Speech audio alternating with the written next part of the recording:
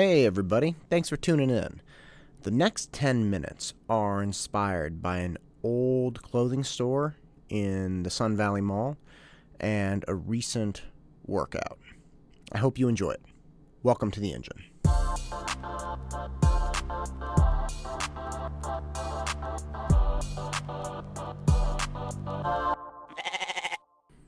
One of the most annoying things about looking back on my time as a teenager is realizing how just cranky I was with things, and how kind of like counter and contrarian I was. And look, I think there are, in all teenagers' defenses, I think there are really valuable reasons for being contrarian and questioning the things around you. If everybody just goes through their teenage years and goes into their adulthood without questioning anything and without wondering why things are going the way they are, or wondering, hey, wouldn't there be a better way to do this, then we wouldn't have progress.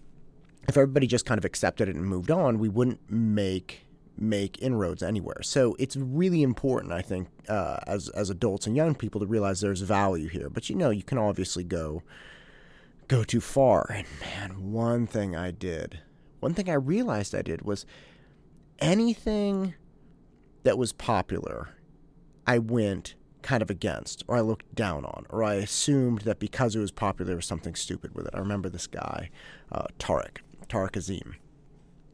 He was a really nice guy, but he was also very popular. And I look back on who he was as a person to me and to other people, and he was genuinely a nice guy. And perhaps that's why he was popular, but it wasn't like he was popular and nice to your face when people were looking, and then terrible when people turned around. It wasn't like that. He was just a nice guy. He got this backpack, this Oakley backpack, and it was a really nice backpack. I think it was like $90 or something.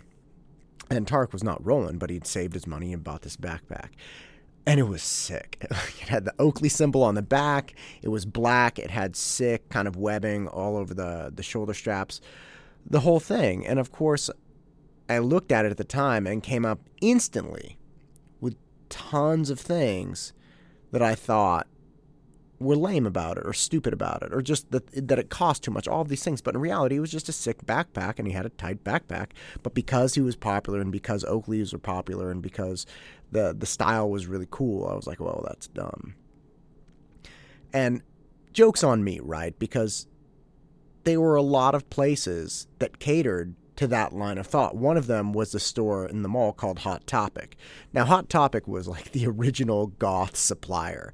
So if you wanted black press-on fingernails, or you wanted a black light, or you wanted a belt with studs and spikes, Hot Topic was your place. You'd roll into the mall of all places, and you go to this little store, and it had like this black, dark kind of thing, and I think like Marilyn Manson playing over the speakers, and you could get your kind of counterculture, contrarian stuff. And I think I bought like a strobe light there once, and some other stuff, but I'd always go in and look. And again, the irony is that counterculture becomes a culture. That's one of the first things you learn in psych. It's like Psych 101. I remember reading through this book when I was in college and seeing this picture of these guys. They're like punk rockers, spiked hair. And this particular section was focusing on how there's a subculture of people who like to not be like anyone else. So they essentially do the opposite, but then they become a culture in themselves. So it's like the opposite of nice combed hair is like a mohawk with spikes. Okay, well, where do you go from there? Because if that's the only alternative, and now everybody has a mohawk, now you're like all those other people, which is ironic. So I look back on this time of kind of poo-pooing on things that everyone else was doing, and I shake my head. But it's like so many things from my teen years. I can't do anything about it now, and I see what I was doing and whatever. But the only thing more annoying than seeing those aspects of myself from my teen years is seeing that I still have them. There's still some legacy to these things. And And this popped up recently when a very good friend of mine started going to Orange Theory. And I was like, come on, man. We're real athletes. Now, this particular guy, my friend Dave, tremendous athlete. I'm talking about all-American wrestler, incredible athlete, spanning several different sports. And I was like, how is it that you, a guy who I respect, who is just, I think of you as like the pinnacle of athleticism, would be going to Orange Theory? Because again, Orange Theory was, at least in my mind, the venue for, I don't know, essentially housewives who want to go, they don't want to work too hard. And the whole idea of Orange Theory is you get your heart rate into a moderate pace for like an hour, and you burn all this fat. I'm like, what are you doing? So I go and I do it with him. And oh my God, I almost died. So my buddy Dave, of course, doesn't do just the standard workout. And they strap these heart monitors onto us, and we're on the last two treadmills. And we're doing these interval hits on the treadmill, and we're running 12 miles an hour for like a minute or a minute and a half. And we are redlining it. Both our heart rates are like 180 to 190, just going hard. And then we get on the rowing machine and light it up there. And then we do these weights and do this. And the point is that the Orange Theory people had modified the workout to accommodate Dave, because they're like, look, we don't want you sitting around 150 beats a minute. Wherever you want to go.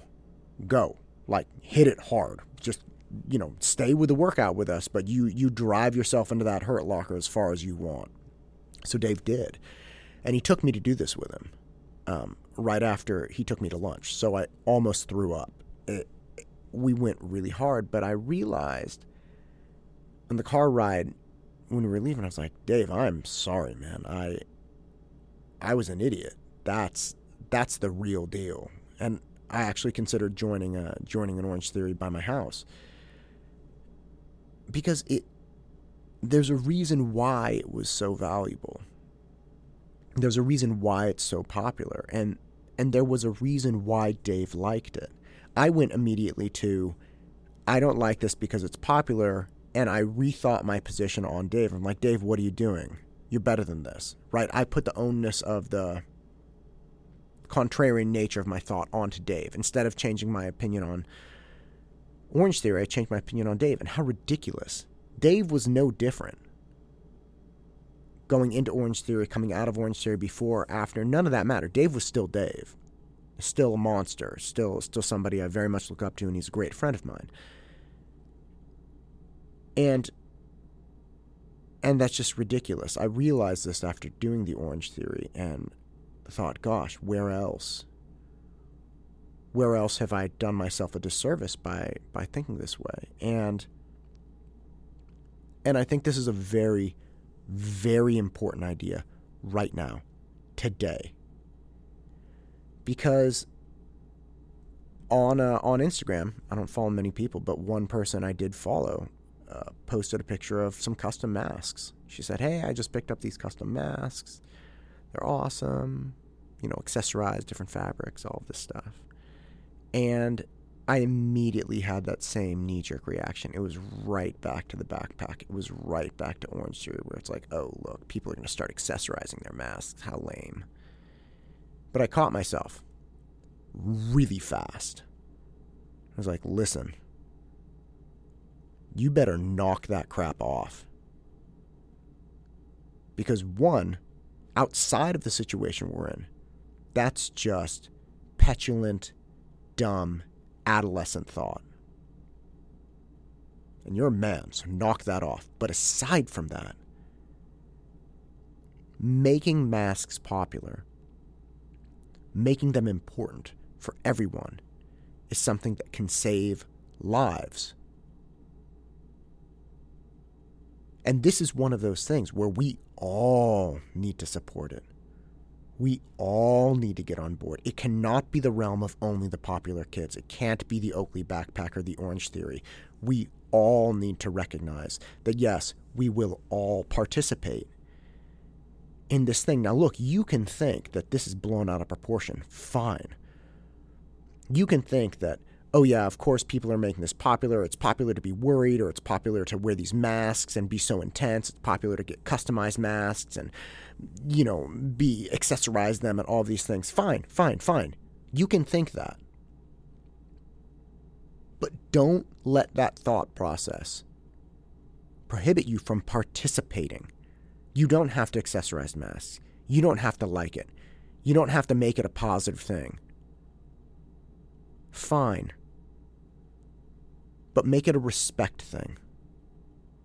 Respect the individuals around you. Respect the health of your community.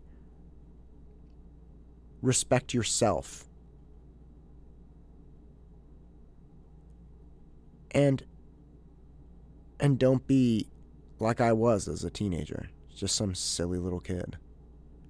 And don't be like I was before I went to Orange Theory, even as an adult, thinking that if there's something that everyone's doing, it has to be stupid. That's just silly. It's embarrassing for me to admit this, but I think it's really important, because I think stopping ourselves from acting this way can actually save lives and help our community. So just think about it.